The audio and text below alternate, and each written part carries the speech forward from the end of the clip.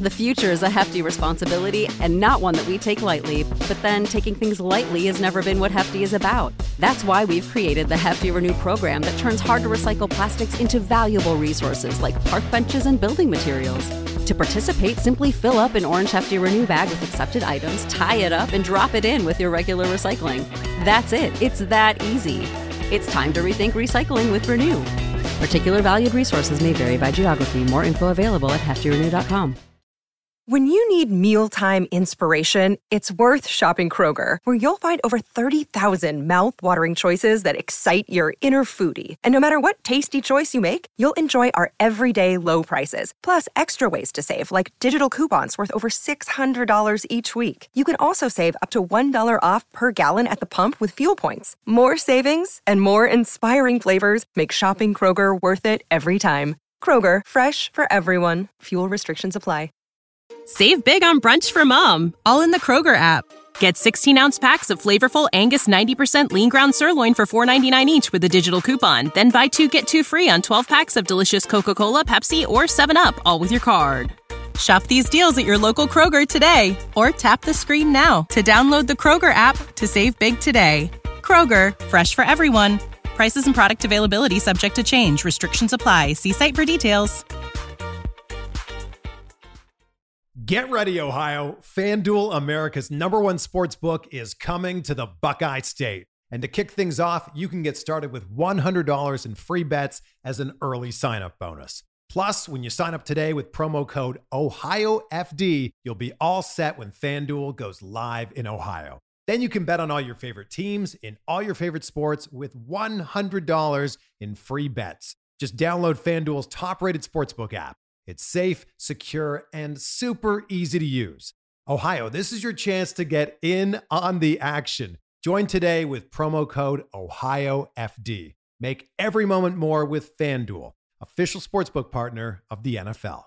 21 or older and present in Ohio. Bonus issued in non-withdrawable free bets that expire 7 days after FanDuel accepts its first real money sports wager in Ohio, 1/1/23. Unique user identity verification required. Offer ends on the go live date. Restrictions apply. See terms at sportsbook.fanduel.com. Gambling problem? Call 1-800-GAMBLER.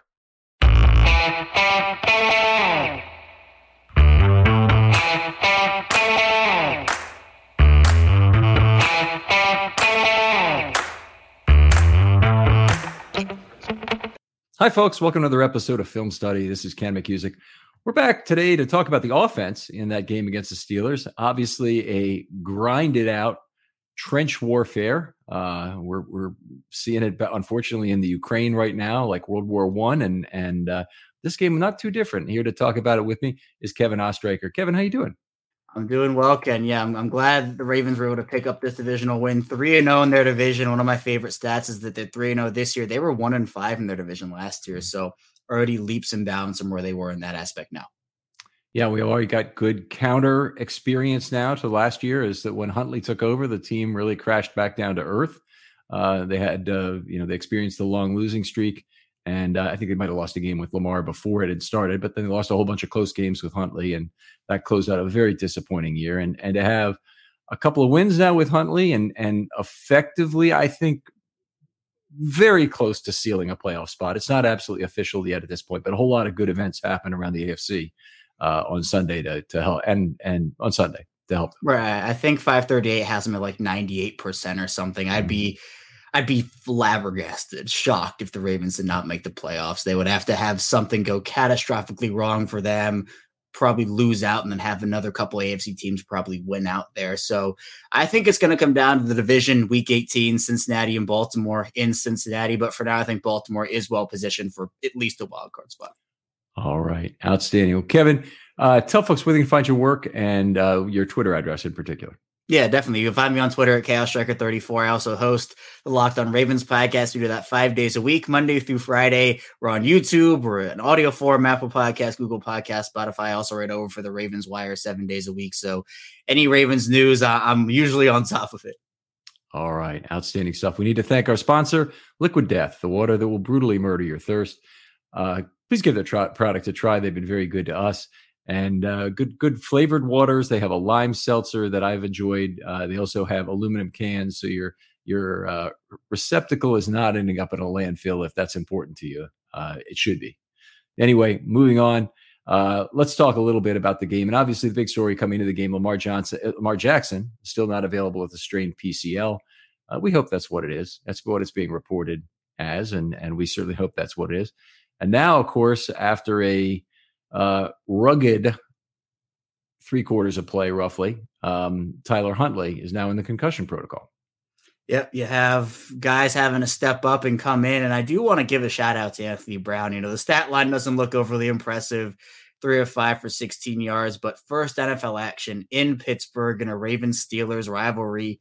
Played mistake-free football, made a couple of high leverage, the third down throw that was massively important. In that situation, especially, he came in and he had to start from the 1 yard line. And after the game, he talked about it and he goes, hey, it's an opportunity for a 99-yard drive. Let's do it. So it's that type of confidence. Now I know there's a lot of unknowns surrounding, will it be Lamar Jackson? Will it be Tyler Huntley? Will it be Anthony Brown in week 15? But in week 14, they got, I thought, solid contributions from Huntley before he went out.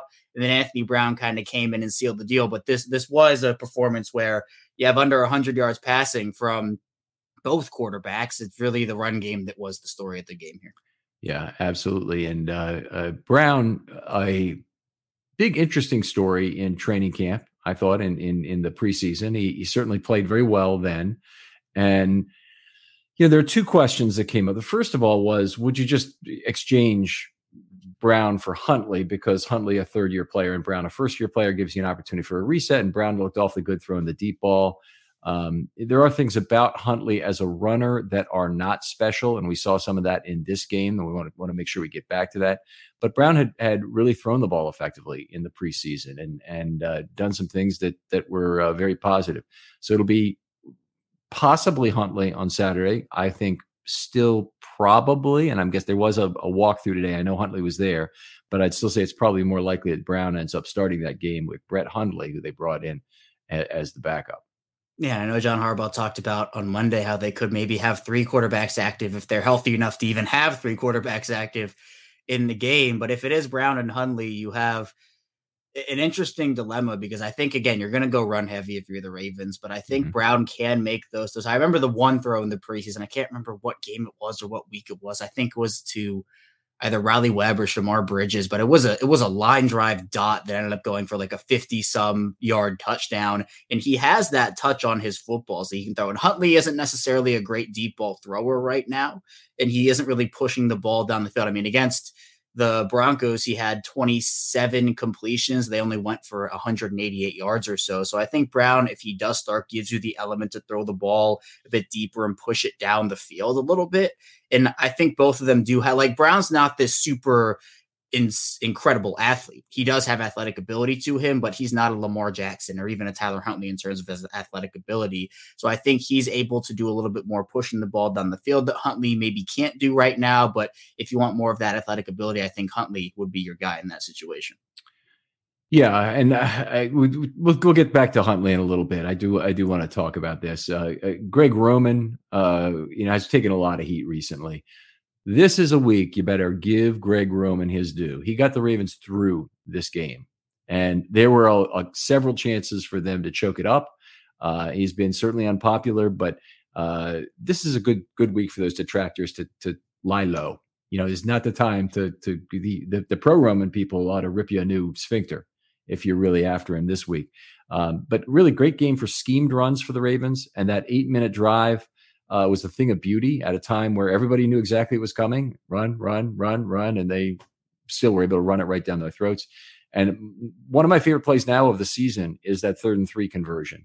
So fake shovel pass to Duvernay on the jet motion. I would normally think that's not great to have the fake going to the play side, because you're drawing another player presumably right over into play with the motion.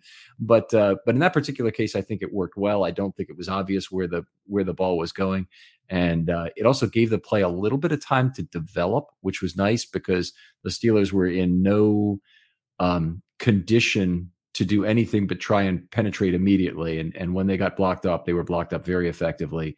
Edwards found the huge crease to walk through for 6 yards.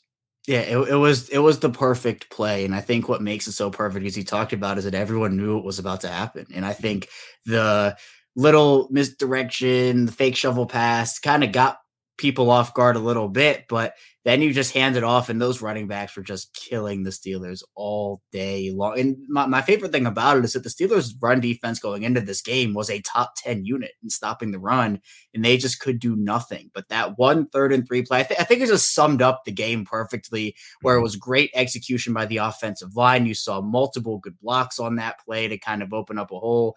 You have the running back obviously going through for the first down, and just everything about it encapsulated in one play to seal off a victory for the Ravens, which I think was super important because it was a game where I think so many people have been clamoring for a very long time this year about, can the Ravens just put together that dominant ground performance where they just absolutely go and run and just shove the ball down a team's throat. And this was a game where the Pittsburgh-Baltimore games are always so grinded out. You have to do 1 or 2 plays to find the game. And there are multiple you can talk about offensively and defensively, but that 3rd and 3 play, I think, was the one where it's just like, yeah, it just feels right in that circumstance. Yeah, on that RR6, Stanley had a wonderful play behind the play, and it's a highlight as I scored it. But not only did he help block Hayward inside, but he held off Highsmith outside, where those guys had a chance to pursue that play and run it down. And Highsmith in particular might have been quick enough to catch Edwards from the backside. So it definitely was a key block there. And twice in the last 2 series, we saw those good double backside blocks from Stanley. He had a tough game overall, but we saw some good play down the stretch from Stanley, both on the 8-minute drive and then on that final play. There's so much good to talk about in terms of the offensive line, in terms of what they accomplished. That we're going to get to all of that a little later on. One of the things that's been coming up recently a lot, and it's one of the Roman detractor things, is that the plays are getting in slow. Now, that wasn't a problem at all in this game that I noticed. I didn't see any time where they were getting close to 0. Where they were, I think they might have gotten down to 3 seconds one time, and Huntley is an early clapper. So he's asking for the football at that point. He's not trying to realign anybody. And I'm trying to figure out whether it's a matter of Huntley is not realigning anybody. The play was in smoother. Huntley communicates it better. By now, you're probably noticing that there's strange tall boys of beer in the bottled water section of your local stores. Well, that's because it's not beer. It's actually mountain spring water from the Alps, and it's called Liquid Death. Why is it called Liquid Death? Well, because it will brutally murder your thirst, and their infinitely recyclable tallboy cans help bring death to plastic bottles. They also donate 10% of their profits from every can sold to help kill plastic pollution. By now, you probably know how much I love Liquid Death. Well, every week I tell you about a different way I've used Liquid Death to mess with people. This week it was taking a cooler full of Liquid Death to the softball game. Because as our team chugged down Liquid Death, our play improved while the other team drank other stuff and maybe got a little sloppy out on the field. So take Liquid Death. The other team has no clue what you're doing. Or take it to work. We've talked about that many times. Drag it around to your friends at school. Maybe the carpool lane. Maybe we'll talk about the carpool lane next week. Just take Liquid Death.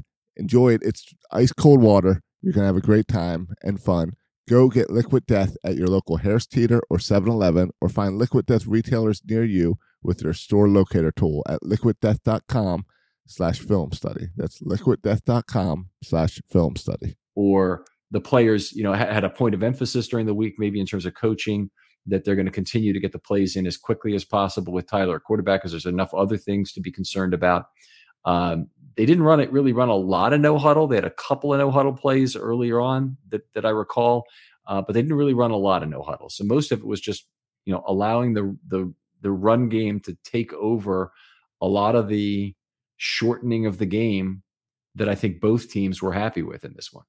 Yeah. And I think there's a lot when you're talking about the play call, where I think so much has been made about it over the last couple of seasons. Even there's the tweet from Bomani Jones, almost like 8 years ago, that said, anyone who hires Greg Roman, be prepared to have those timeouts be burned and have the play clock go down to 0. So there were a couple of instances where I saw the play clock go in, 3, 2, 1, but it was not noticeable. Like, I think a couple games ago, all the talk was about how that the play clock going down ruined a red zone drive. And then you have the game against New Orleans where you get to delay a game and it happens again. And it's just those things. But I think something clicked for them. And maybe it was really John Harbaugh saying this cannot happen anymore because it's been such an issue for so long that, why is this happening? But yeah, I think the play calls are getting in there smoother. I don't know if it's a Huntley to Jackson or Jackson to Huntley thing, but I am curious once Jackson gets back to see what it is like, because I think that will be the key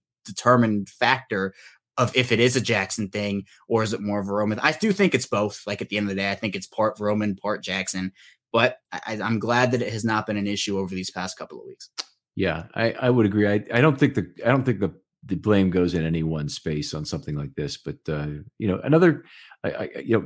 was a clean part of the game, and the Ravens needed as many clean parts of this game as they could to run effectively. The thing that kills, good running drives is any kind of 5-yard penalty even. That has a good chance to stall a drive like that. Then you have to make a pass, and you're playing roulette all of a sudden with a drive when you do that. They won the snap count battle in this one, 61-53. They did that despite losing yards per play significantly, 6.2 to 5.1. And that happens a fair amount when you run the ball, that you're going to tend to run the ball a lot more than your opponent. Even though you do it much better, you still may lose yards per play in games like that. They also lost first downs 23-18, but they were able to hold the ball as they needed to and run a lot of additional plays on that Steeler defense that looked very tired by the end of that game when they really needed to in that fourth quarter. Yep, and only resulted in around 6 minutes more of time of possession, but still, that's enough for 1 or 2 drives, depending on how you look at it. Baltimore, over these past couple of weeks, I've loved the fact that they had that 16-play drive against the Broncos to seal the game. You have a 13-play drive this week. You're starting to see, hopefully, things click for them where they can go back and just be that ground dominant team. The identity of this offense is a running football team. That doesn't mean they can't throw the football, because they can, but you can run the football and still have an effective pass game, even if running's the identity. Well, if you look at the Steelers drive chart, they had no drives of 10 plays the entire game. So they had 9 drives in the game. They were all between 3 and 9 plays. The Ravens had 3 drives of 10, 11, and 13 plays. And I always talk about this with people, is that it's really not time of possession that tires down a defense, because you go to the sideline, you don't usually sit down. So you can, but you don't usually do it. And what you get tired by is consecutive plays on the field defensively. So a team can get a defense tired out, and particularly the pass rush, by going no huddle. If you can prevent the defensive substitutions by that, moving the ball down the field, no flags, keep your own personnel relatively tired. It usually involves spreading the ball around. You can get a defense tired that way. But if you're running the ball, just keep running it, and that defense is going to have their hands on the hips after a few plays. You can try and get to the line of scrimmage quickly, or you can not. Even if you're running the ball, you can get to the line of scrimmage quickly and keep those guys on the field. But you do usually need to rotate out your own backs. And I do think the Ravens system works better allowing both teams to rotate, because the Ravens want to rotate in their heavies. They're 2 different tight ends, different running backs, to try and use their point of attack running game as efficiently as possible. So, I think the Ravens played their game. They won the snap count the way they wanted to win it. And that led to just the kind of result that we're all happy about today. Right. And I know, the Ravens have zigged while the rest of the league has zagged. They do things their own way. The NFL has gone to all these huge 40-plus pass attempt offenses, multiple wide receiver sets. Guys are bringing in 2-star wide receivers, 3-star wide receivers, and Baltimore's bringing in Patrick Ricard on 3rd down in a 3rd and short situation, 3 tight ends. They might run some 4 tight ends here and there as well. They do things their way. And I do think that if they can get onto a track, much like back in 2020, after the huge, amazing 2019 regular season, they kind of struggled for the first couple of months of the year to find their identity. I think they were trying to be too cute in a lot of different aspects, but the last month or so of that season, they just ran the ball and they killed teams, right? It was like 200 yards a game, and they were incredible. So I'm hoping that maybe this was the, wake up call, for lack of a better word, to say that they can still run the ball effectively and get 200 yards a game, average, 5+ yards per carry, and then run the pass offense through that and off of that play action, misdirection and whatnot, to be able to kind of get that running identity back while still having a pass offense that can be successful. Yeah, I don't think that's unreasonable at all, and that's really was the formula for the 2018 team to go 7-1 down the stretch too. Was in Lamar's first action was 6-1, 7-1. Either way, right. they won down the stretch with an incredible running offense and a good defense, and they did the same thing they really did the same thing in 19, although they did it with some additional Lamar heroics in the passing game. But then in 20, as you mentioned, it wasn't a great Lamar passing year. It was back to just an amazing run year, including that 404-yard game against the Bengals, which is the highest in recent years anyway, and was within 22 yards of the all-time record.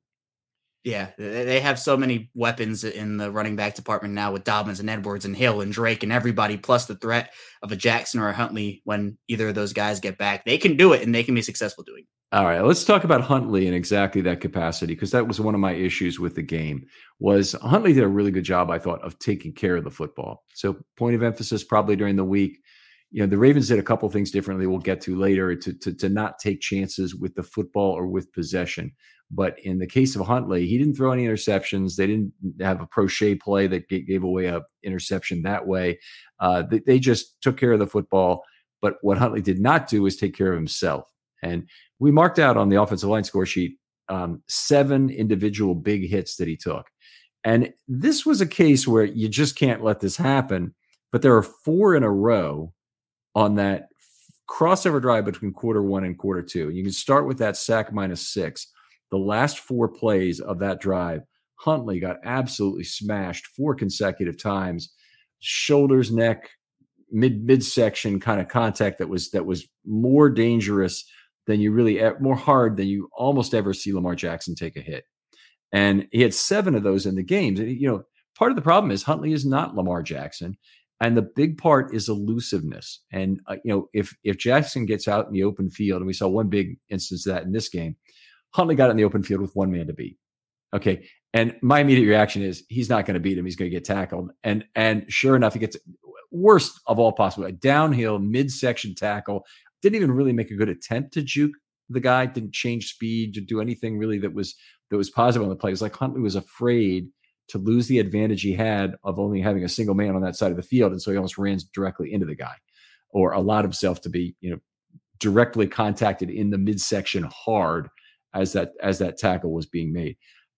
You just can't let that happen. And Lamar Jackson, that would have never, I don't think he'd have been touched by that play, or at least there's a good chance he would have been touched. If he had been touched, he 85% of the time he gets away from that tackle. He just would read that leverage from the opposing defender. He'd make that defender make a mistake based on his first move, and kind of like a great pass rusher with a great plan, he would move straight through there and have made a much bigger gain on that play. But not only did he not do that, Huntley he took a bunch of other big hits in this game as well. Yeah, that one, I was going to bring up that play. I'm glad you did it, because that was one where you're right. If Lamar Jackson's the quarterback in the situation, we might be seeing that juke on highlight reels for years and years to come. And there was so much space outside of that guy. And it didn't even pick up the first down. I think he got stopped short of the marker. So there was that one, but then the big hit that everybody's talking about, the one that ended up leading to him leaving the game, where at first I thought his legs got caught up under the guy because he went back. And so I thought that something happened with his leg, but it was just a nasty, nasty hit.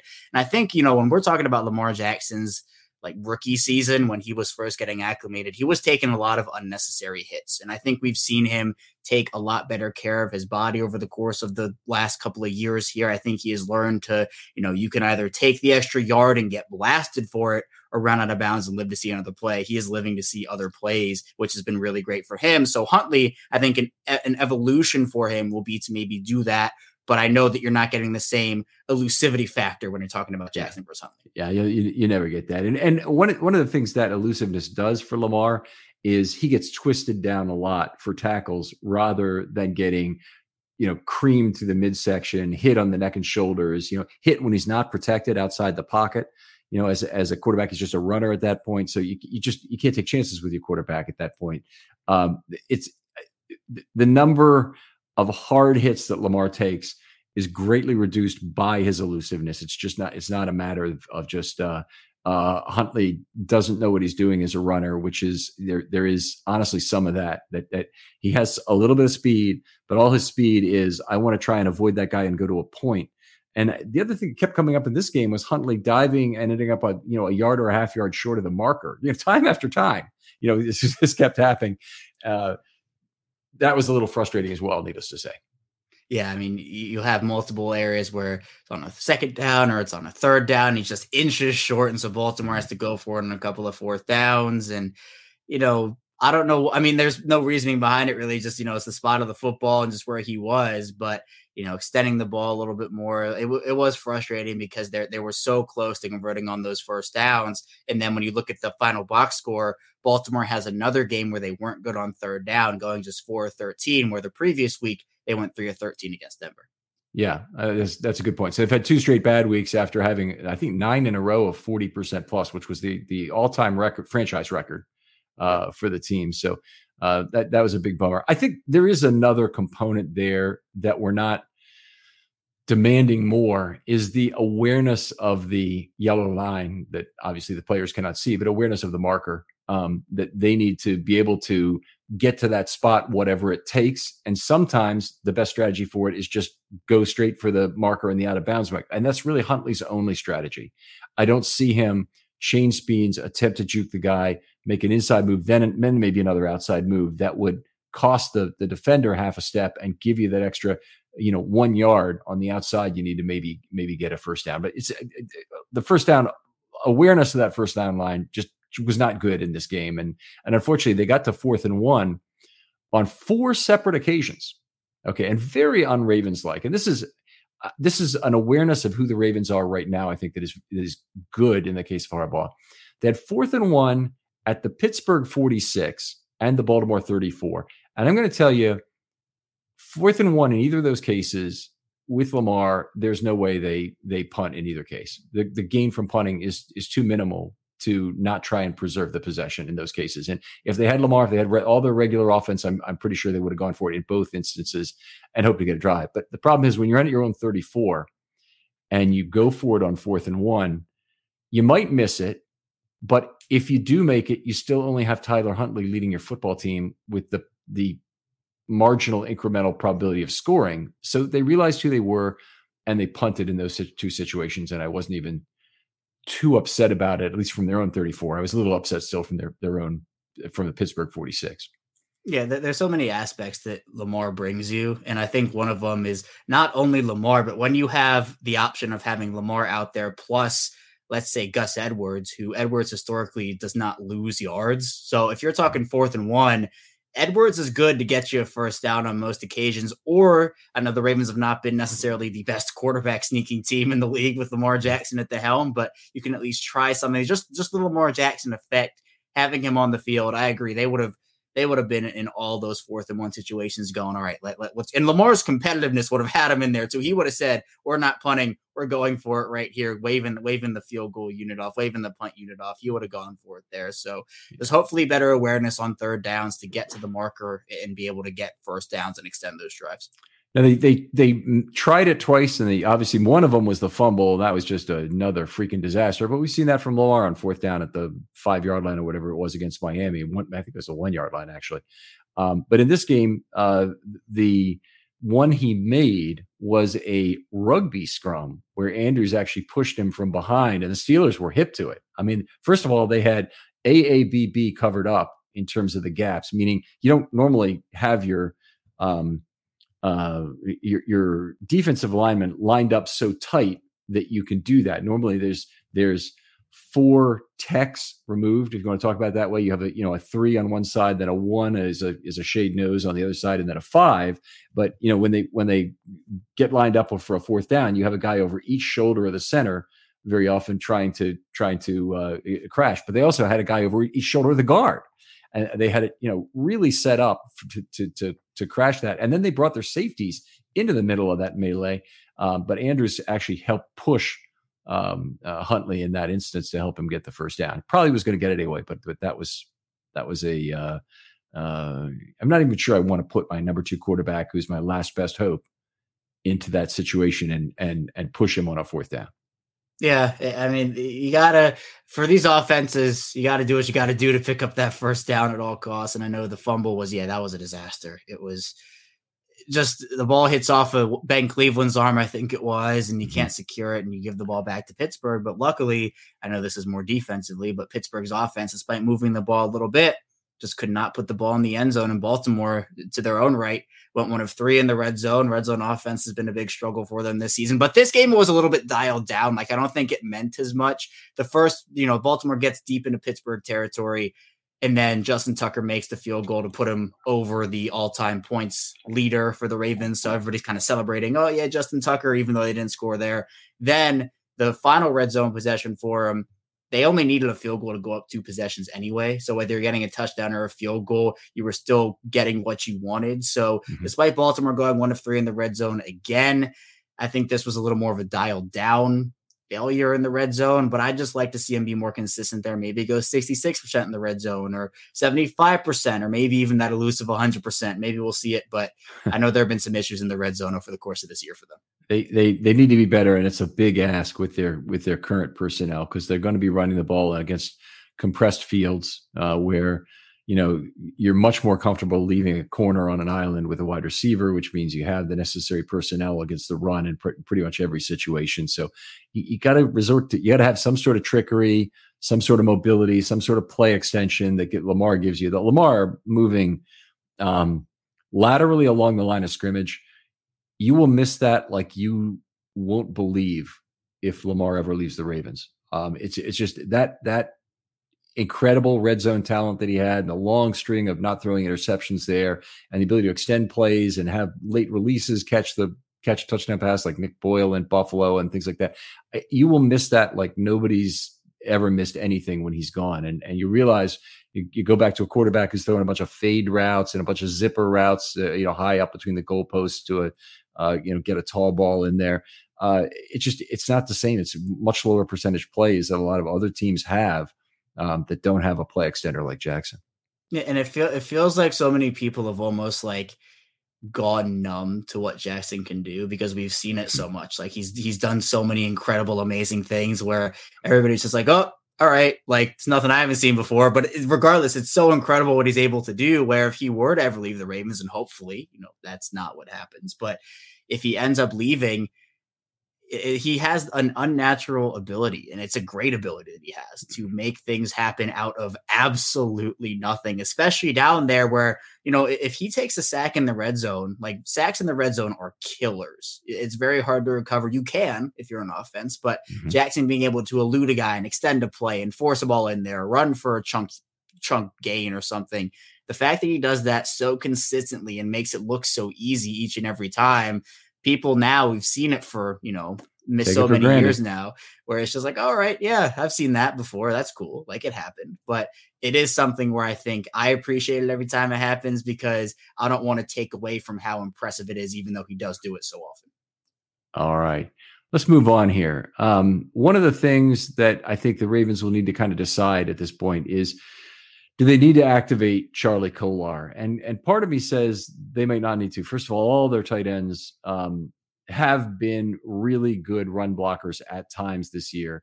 Likely, in particular, much better run blocker than he appeared to be in the preseason when he accumulated a fair number of holding penalties. And early in the season, he did not run block well. But then they finally gave him another chance, and all of a sudden, he's a swan, not an ugly duckling, and run blocking like crazy. I would like to see Kolar certainly get live fire.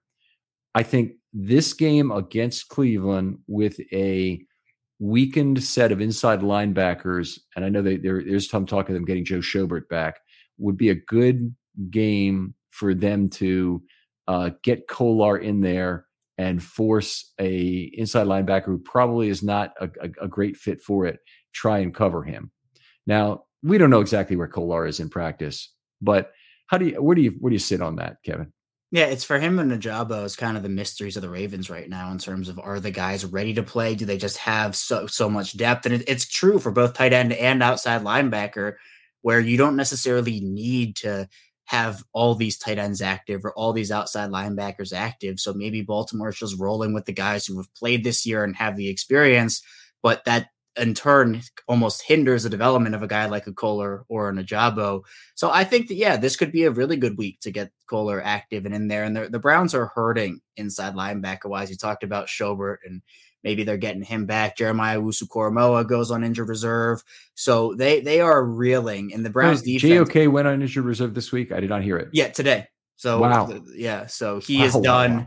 So they are in a pinch there. So this could be a game where they could dominate the line of scrimmage. The Browns defense has struggled this season under Joe Woods. I know a lot of fans over there in Cleveland would like to see change and just kind of get a new defensive scheme in there for right now. So for JOK being out I think Sion Takitaki is also out for the year. I think Kohler, this could be the week for him to get in there, but it's a matter of, do the Ravens feel like they even need to have him active, or do they just roll with Andrews and Oliver and Likely and Boyle and kind of have that be their 4, or even just you activate 3 and you have Oliver, Likely, and Andrews. But I think for Kohler, I'd like to see him play. I think just for these last couple of weeks to get him acclimated, you don't have to put him out there for 95% of snaps, but I think if you can get him any experience heading into next season, it'd be big, especially in a big divisional matchup. I know it'd be kind of throwing him into the fire a little bit, but against the Browns team that's struggling on defense, I couldn't see a better spot for him. Yeah, this is I mean, if they have Joe Schobert, I'm really not concerned about it from a run defense perspective. I don't think he's big, but I don't think he really gives you a ton of great run defense in terms of what he can do. You can get a guard on him. He'd have a lot of trouble like any inside linebacker. Where Schobert has been pretty good is in coverage earlier in his career in particular, but he's an older player now. He's probably lost a little bit of that, and I think that he makes a good matchup. 10 career interceptions for Joe Schobert. He did have 4 in a year a few years back. So we'll see. That it seems more likely that will happen given the JOK news from today. JOK, big Ravens killer in recent years, not the least of which was the injury to Lamar Jackson caused last year. So. Yeah, I was big on him going into that draft, and he's been great for Cleveland. So it's a huge loss all across the board for them. All right, let's talk a little bit about how the Ravens quarterbacks were pressured in this game, and I'm just going to present the numbers here, and I've got it for both quarterbacks combined. There weren't enough passes for either one to say, oh yeah, well it was something. So such a 6 with Brown and such a 13 with Huntley, because there were only 19 total passes. 5 ample time and space opportunities. That was 26%. 4 to 5 complete for 53 yards. All the completions were Huntley before he left. Brown actually had an incomplete in his one time. 10.6 yards per play. The ball was out quickly 5 times, which is low. I would have thought that you're running an offense that has Huntley and Brown in there. You're probably going to scheme the ball out quickly a lot. One of the balls that was out quickly was off the goal line for that little 3-yard gain that got him out of a little bit of trouble, allowed him to get a first down. That was a nice play, but they really didn't do much with ball out quick, and I really expected a lot more in this game. Yeah, I did as well, and I know for a quarterback in Huntley, who again, not his strength is not pushing the ball down the field, so you wouldn't really think they would try to develop a lot deep for him and just try to get the ball to Andrews in the middle of the field, or scheme some stuff for Devin Duvernay, Demarcus Robinson has been super solid for them this year, so maybe getting him the ball quickly and having him do some stuff after the catch. But I think the Ravens were still effective in what they did. I know Deshaun Jackson had that long 25-yarder where he's just kind of drifting back. The ball kind of just falls into his hands and he goes out of bounds. So they did hit on a couple of deep things in this game, but I would have definitely expected them to get the ball out a little bit quicker than they did. Yeah, Jackson is effortless as a deep tracker, and he's one of the guys that the Ravens, I think, are really going to have to lean on down the stretch. They don't have Duvernay, not the greatest tracker of the football. Certainly that's not his strength. The other problem with Duvernay is he's not the greatest route runner in terms of showing wiggle at the top of the route to a defender to make him drop off. So even with good speed, obviously well above average speed, he's still not able to outrace a lot of cornerbacks for a deep ball. It's happened some, and Lamar's found him when it has. So that's been pretty reasonable. But Jackson just effortlessly runs by guys. If a route has time to develop, as it did a couple times in this game, then he becomes a really big threat. And most notably on that 62-yard pass from Jackson before what was that, a couple weeks ago? Yeah, Jackson. Was it Jacksonville? I think Jacksonville was that big one. So. Was it the 60? Was it in Jacksonville? I'm trying to remember. I think it was, the Jacksonville one where Jackson let it rip, and Jackson to Jackson connection. They were able to get it, but he's been a contributor. I know the signing was very much criticized when it first happened, and what was his role going to be? Do they have enough in the wide receiver room? He doesn't replace what Bateman does, but he has made an impact in almost every game he's played in. So while he's not this star number one guy, like he's not the guy you want to rely on in every single situation, in spots he has made an impact in most of the games he's played in. Yeah, the issue is he really hasn't played very much at all. And if for him to be a threat and a decoy, he needs to be on the field for more snaps. So that's my only objection about it. I mean, there's no problem at all with his yards per target. He's at 13.4 yards per target for the year right now. That would beat the Ravens all-time record by 2.4 over 11.04 in Andrews' rookie year as the all-time record. So that's a stratospheric level. Of course, it's not a lot of receptions there. He's going to have more total targets to meet any kind of reasonable minimum threshold. All right, let me move on a little bit to talk about pressure. Now, they only had 19 dropbacks that resulted in a pass or sack. 9 of those were pressures. So that's 47%. That's a high percentage, obviously, or maybe not obviously, but it is. 3 out of 7 for 19 yards on those plays. So 2.7 yards per play. That includes 2 sacks for -10 in there. Both of these quarterbacks had a lot of trouble when they were pressured. Huntley ran away from a couple of pressures, which helped the offensive linemen in their scoring. Didn't result in big yardage, but he made a positive play out of what could have been a sack. Brown did not get away from pressure in this one. Ended up going down once, and trying to remember if he had a pass under pressure that was actually completed in this game. We had 3. He had one for a 3-yard gain, an incomplete, and a sack for -4 he took on his pressure. So not anything that obviously worked out for him. What did you see from Brown under pressure? Anything that surprised you?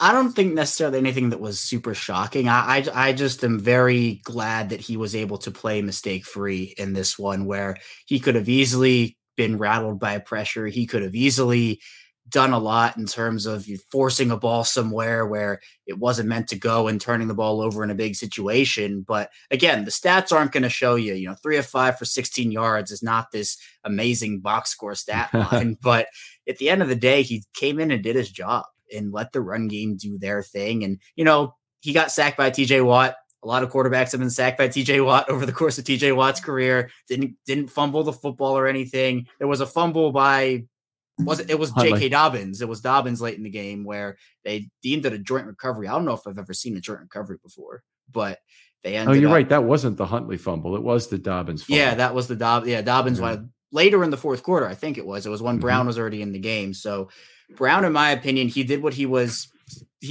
called in to do, which was be able to just lead the offense, but not necessarily take a front row seat and do everything. He was able to kind of let the game come to him a little bit, hand the football off, and then make a couple of throws throughout the course of the game that were able to be big game changers, including that big third down one. Let's talk a little about the pass rush the Steelers put out there. So they used a 4-man rush, 11 plays, 57 yards, 5.2 yards per play, 1 sack. They used a 5-man rush for 5 plays, 24 yards, 4.8 yards per play, 1 sack. I used a 6-man rush. They never used that against Huntley. But 3 straight plays at the end of the game, they used it on that final 8-minute drive. They used it against Brown, and he got 13 yards on those plays. Incomplete, a 6 and a 7, I believe. So it was enough to get a conversion out of there. I think it included that pass to Andrews that was in there. But it was interesting that they certainly tried to ratchet it up numbers wise late against Brown, whereas they were not as comfortable doing that against Huntley. Yeah, and I think that might just be young quarterback, like literally first NFL action, just try to rattle him as much as possible and see what you can do. But for Huntley, he did a better job at escaping the pressure, which I know for Brown, the pocket kind of crumbled on him in a couple of circumstances. I mean, the TJ Watt sack, there were like 4 guys around him. The offensive line did not have a good rep there. So couldn't really do anything else except protect the football, which he did. But I think for both guys, the Steelers, I think, wanted to get the pressure, but and the way the offensive line played, especially the interior guards, and I know we'll get to this later, but especially the way the guards played, I think they were able to negate a lot of that, but there were still some instances where they got through. Yeah, absolutely. Pocket awareness, I think, remains kind of a concern for both quarterbacks. Now, the good thing about it, Huntley did run out of some pressures. He didn't throw any bad balls, and he didn't take a sack where was at risk of having the ball clubbed free. So that's nice. I did not like him pulling back from center the way he did. I probably blame it about 60% on Cleveland and 40% on Huntley in terms of what happened there. Where are you on the 4th and 1 fumble? Yeah, it was just unfortunate. I mean, at first it looked like it was just like a bad mishandle of the snap, but upon further review, it hits the arm. He did pull back in an interesting way. So I don't know. You want to say it happens, but I think we've seen so much good and then so much bad for the Ravens on those 4th and 1s where they'll make it look so easy on some plays, and then it'll just be absolute disaster on others. Now, luckily, that 4th down wasn't necessarily like a make or break game situation. It was still early enough on where they were able to recover and still be fine. But you'd like to see them, I think, just be more consistent in those 4th and 1 situations because I think they have the personnel. Like I'm saying, if you just hand the ball to Gus Edwards, I think 9 times out of 10, if not 10 times out of 10, he gets you that first down. I know you can do some stuff with Tyler Huntley. You can do some stuff with Lamar in there as well, even with J.K. Dobbins. But I just think sometimes it is a bit more complicated. And sometimes it's these self-inflicted little things that causes fumbles like this. So I'm glad they're able to get the other 4th and 1, but I know this one was tough to swallow. Yeah, it was an ugly looking play. That's for sure. There wasn't a lot to be gained. Otherwise it would have been a kind of a long field goal in Pittsburgh. That's always a little tough. So it would have been 52, maybe something like that. So certainly within Tucker's acknowledged range, and yet it's in Pittsburgh and you don't want to be kicking a lot of long field goals there. So anyway, I liked the play in terms of its additional incremental chance to generate points for the Ravens, but I didn't absolutely. It was definitely the right play, but I just didn't like the way the play was run in the case. One of the things that kind of got me about it was Huntley seemed to turn as if to get ready to hand off the ball earlier than I think he would have normally done. So I think you take your first full step back from center and then you start to turn. And I'd really need to look at other plays because it's actually not that often on a 4th and 1 play that you take the time to let a run play to a tailback develop. And there are plays that go to a fullback, and those are plays where you got to turn a little quicker, maybe to get that ball into the gut of the big guy and let him run for it. But if you're handing the ball off to a tailback, I think you probably don't have to turn as quickly as he did, and there'd be less of a chance for a not good moment there with Cleveland's left arm. Right, yeah. With the fullbacks, it's kind of like snap, step, turn, and the ball's already in the hands of the fullback. But with the running back, you're able to let a little, you can have the ball out there for a little bit, bait the play action. Yeah, you bait the play action and see what happens. So I don't know. It seemed a little bit rushed, but I know that, no one was anticipating the ball's going to just hit off an arm like that. So stuff they can clean up, but just unfortunate to happen in a game situation. Yep. Let's talk a few more scheme elements. Let's start with the running backs in terms of the division of snaps there. We had Dobbins getting 26 snaps. A little surprising. Dobbins outsnaps Edwards in his first game back, 26-21. Drake got 11 snaps, so he's obviously lost a lot of his carries. Hill, 2. Odd. Anything surprising about that in terms of the snaps per player to you? I would have expected Dobbins to take on maybe a little bit less of a workload first game coming back. Dobbins actually in his career has never had over 15 carries in a game ever. This was his 3rd game with 15 carries on the dot. So he's never been a guy, and the Ravens with their committee, they're never going to have a guy unless everybody's injured who has to go out there and take the ball 20 times or 25 or 30 times. But I would have maybe thought first game back for Dobbins, they would have eased him in a little bit more and given more snaps to Drake and Hill. I think you have 4 really solid running backs, but Dobbins and Edwards are clearly your 1-2. And I think with the way that it was almost like Dobbins had it from the start. And I think Baltimore wanted to continue giving it to him because of what he was doing. He obviously on the 44-yard run, I know there were a lot of people saying, doesn't look 100%. And I didn't expect him to look 100% at this point of the season, but at the same time, definitely looking to favor that knee a little bit. But yeah, I thought maybe Dobbins will get a couple less carries than he did, but averaging 8 yards per carry, you can't really complain about what he did. Definitely a very weird play there. I mean, obviously very well blocked play. And he knew exactly what to do with that hole that was presented to him. And for him to take it right upfield was a good thing. And then he had a piano delivery he had to stop for because, he's just carrying obviously some large, heavy object on his back that's allowing Minkah Fitzpatrick to be able to cut him off at the pass. That was surprising. And then I thought he was hurt. Actually, I really thought he was hurt. And then Minkah Fitzpatrick took him down hard out of bounds. I mean, it was not a light touch kind of hit. But then he's in to run the ball again on the very next play. It's like, no, nothing's wrong. And you look at it, looking at it like 10 times, probably like I have now, the first 2 or 3, I did still think he was hurt. And then I thought, no, something is just a little bit slower about him. And maybe it's the knee, maybe it's not being 100%. Could be a couple different things, but it obviously that was not J.K. Dobbins at full J.K. Dobbins speed. No, I think if we were in 2020 right now, that's a house call 10 times out of 10. He's able to beat Fitzpatrick. I was very surprised. Like the second he broke that hole, I thought it was a touchdown. Like I had no doubt in my mind, but then Fitzpatrick catches up to him and kind of closes the gap. And I didn't know what to think. I thought that Dobbins doesn't have that full speed back yet. He's not 100% right now. And, again, I didn't expect him to be, but I don't know. It was a little shock because we've seen so much of the Ravens be so cautious with their guys this year, especially coming back from major injuries. Dobbins did have it was the minor cleanup in the knee where he says 100% right decision. He feels so much better, which good. I'm glad he was able to take that step, but I would have expected Baltimore to maybe be a bit more cautious with him coming off of that first game action in a couple months. But they felt confident enough in him. And I mean, the stats tell the story, although I do think that 44-yard run was a bit of a shock to people. It was great when it was going on, but then at the end of it, people were thinking, I thought he was going to score that one as punching in the end zone. He did it a play later, but yeah, I was even shocked. I thought it was going to be Edwards taking the ball into the end zone, but alas, it was Dobbins. One of the interesting things about this game was the very second play of the game. The Ravens tried a new schematic element here, running out the 4 wide offense because they didn't have a running back, but they only had 4 wide. So you're an eligible receiver short, played with 10 men. I'm trying to make a joke out of this. It's just not all that funny if you're a Ravens fan anyway. But nobody was in the backfield at running back, and they had 4 guys wide. They ran the play. There's got to be better quality control than that somewhere.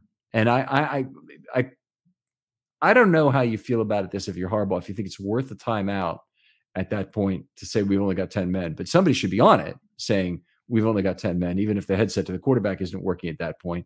I was saying at one point, and they had a couple 10-man plays in 2020, that the running back should maybe be responsible for counting the men on the field and letting Lamar know that that's an opportunity to do that. We've seen Andrews take personal responsibility for the having the proper number of guys on the line of scrimmage being a similar thing. And, he's signaling for, hey, we don't have 7 on the line, get over, get up kind of thing. This was a case, it's very bothersome this play gets run, but it's not as bothersome as the 4th and 6th play getting run in 2020, where they, did it anyway. And then I think they failed on that play, which made it additionally painful. Yeah, it's these little self-inflicted things where obviously they were still able to win this game and it was only the second play of the game. And you say only, but it shouldn't happen on any play of the game. So they've had issues doing just technical stuff on offense. I do like the idea of having the running back count out who's on the field. I think that's a smart thing to do, but we've talked about self-inflicted mistakes all season with this team in multiple different areas, not just this one. I think they've gotten better in some aspects, but come playoff time, you have to be crystal clear on everything that goes on because one mistake like that can cost you a game, even if it doesn't seem so significant right now. Yeah, and by the way, I said about the running back making that call, but actually giving the running back that additional duty is the wrong place for it to go. It needs to be in the booth somewhere because you still have time to communicate to the head coach who can call a timeout or can make the decision to call a timeout on whether or not he wants to run the play with 10, save the timeout, or just go ahead. And unfortunately, the Ravens, they went 3 and out on this first series, and if they'd been able to gain a couple of yards there, you never know because the next play went for 9, and they came up with 4th and 1 and punted. So bummer. But anyway, one of is what it is kind of situation. Lots of counters still we're seeing in this game. A lot of two-man pulls, tackle center, tackle guard, lots of both. We saw a lot of pulls across the offensive line, and they did a pretty good job. Most of them going from left to right in this game. Is there anything about that that's stale to you about how the Ravens run their offense? I don't think it's necessarily stale. I mean, it works for them most of the time. So I'm not, if it works, it works. I'm a guy who I don't really care how you pick up the yards as long as you pick them up. Like, it's fine if you run the same play over and over again. And if you're gaining 8 yards on that play, keep running it till it doesn't work. And so I think teams understand that the Ravens do it a lot. Teams understand that it's coming, but at the same time, if they can't stop it even when they know it's coming, much like Pittsburgh could not do throughout the entirety of this game, I have no problem with them running it, as opposed to maybe getting too cute or going away from something that doesn't work and having to deal with, maybe we should just have done it the entire game anyway. So no, I don't necessarily have a problem with it, especially if it's working. Right. And I don't either. It's been a useful play to spread the line of scrimmage horizontally, but it doesn't really do a great job when you don't have Jackson as the threat at quarterback. So part of the reason why it's so useful is that it makes Jackson much more dangerous when you have a counter taking people out of the play one, and you have jet motion taking people out of the play the other way. And then, you have two elements that are getting a inside linebackers to move incorrectly or to, potentially misjudge their initial read steps. And then you make Jackson incredibly dangerous up the middle on those circumstances. I'm just, if you don't have him in the game, it's Huntley in the game, your upside on that quarterback run middle out of sidecar is just not that high. And so that's why I don't like it as much with Huntley in the game. Now, it's part of the Ravens run DNA. And hey, it was just a single pull with Powers on the run right for 6 that sealed the ball game. But it is part of their DNA to run the counters, and they certainly are used to doing it. I just think you have less upside value of it when it's not Lamar Jackson.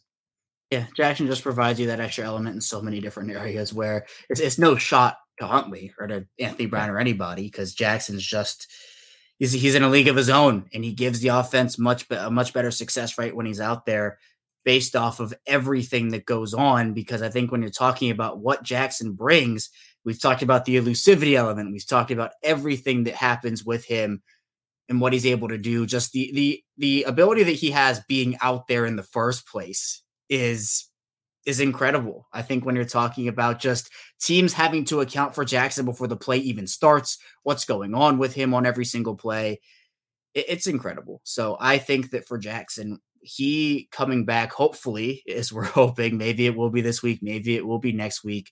But at the same time, I think Baltimore, if Huntley can play, they're in fine hands. I think Huntley's a guy that is one of the more perfect backups in the league for Jackson. And then Anthony Brown's the next man up. So I think they are equipped at the quarterback position to survive. But I think Jackson gives them the ability to go out there and is their ceiling at that position.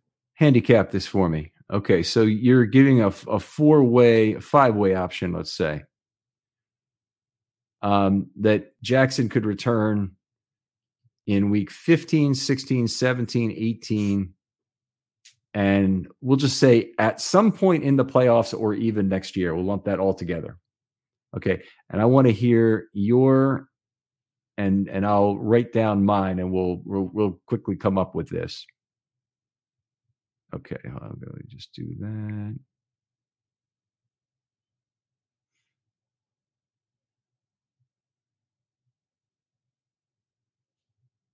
Okay, I've got mine. It's a good. I think I'm ready.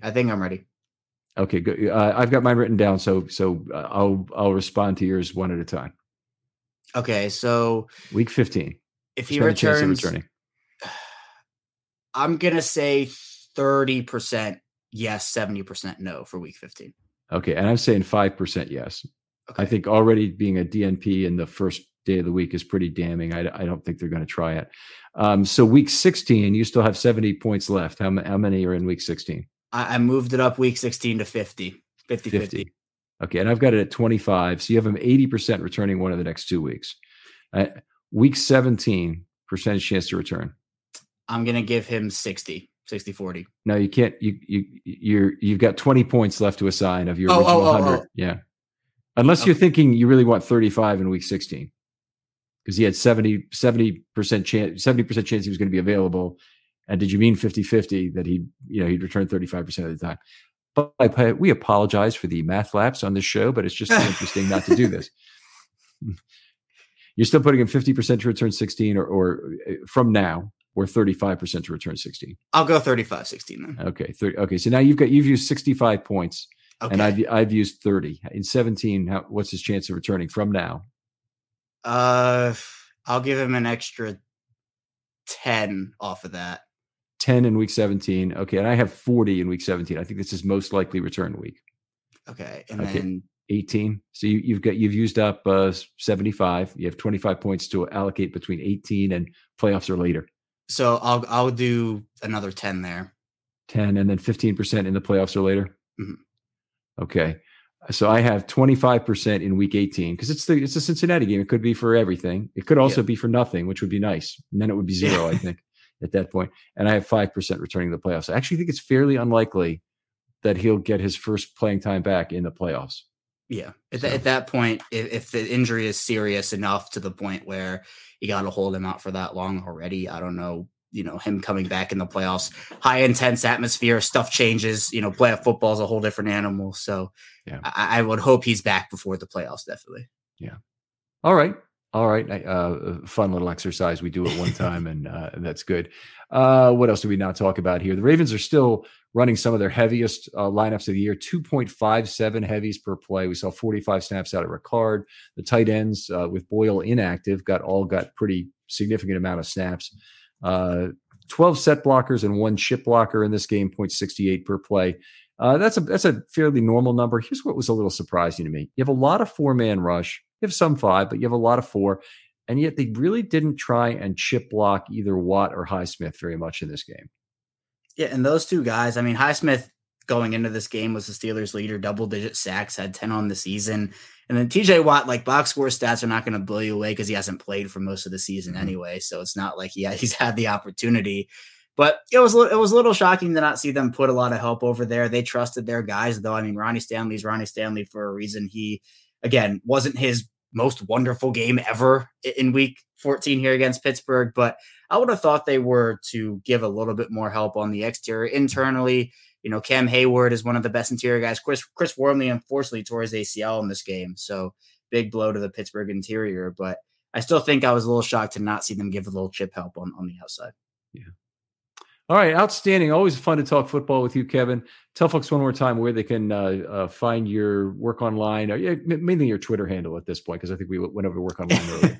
All right. You can find me on Twitter at ChaosRecord34. I always appreciate talking with you, Ken. Math exercises and all. Yeah. Wait, sorry to put you through that. Some people, really would not appreciate doing that. I appreciate you, playing along with the game. No, it's certainly something I like to do. Some of the things, we got some stories about this we could tell, but we won't. Other folks out there, if you'd like to be in on a film study short, hit me up. I promise I won't make you do any math exercises unless you want to. But 20, 25 minute content. I'm always looking for a couple extra shows per week. Think of me as the sports call-in guy you can talk to and not just get a hot tip, and I won't hang up the phone on you or do any of the other things as the call-in guys will. And we'll have just a nice conversation about football between hopefully 2 adults. Kevin, thanks again for joining me. Always appreciate you, Ken. Thanks so much. We'll talk to you next time on Film Study.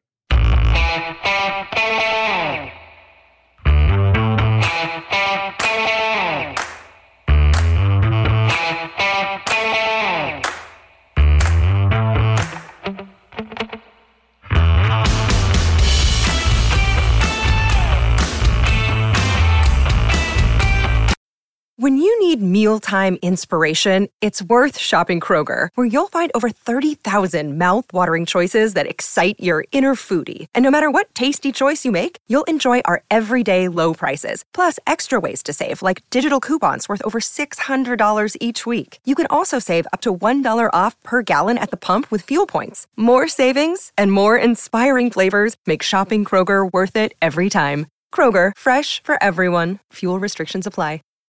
When you need mealtime inspiration, it's worth shopping Kroger, where you'll find over 30,000 mouth-watering choices that excite your inner foodie. And no matter what tasty choice you make, you'll enjoy our everyday low prices, plus extra ways to save, like digital coupons worth over $600 each week. You can also save up to $1 off per gallon at the pump with fuel points. More savings and more inspiring flavors make shopping Kroger worth it every time. Kroger, fresh for everyone. Fuel restrictions apply.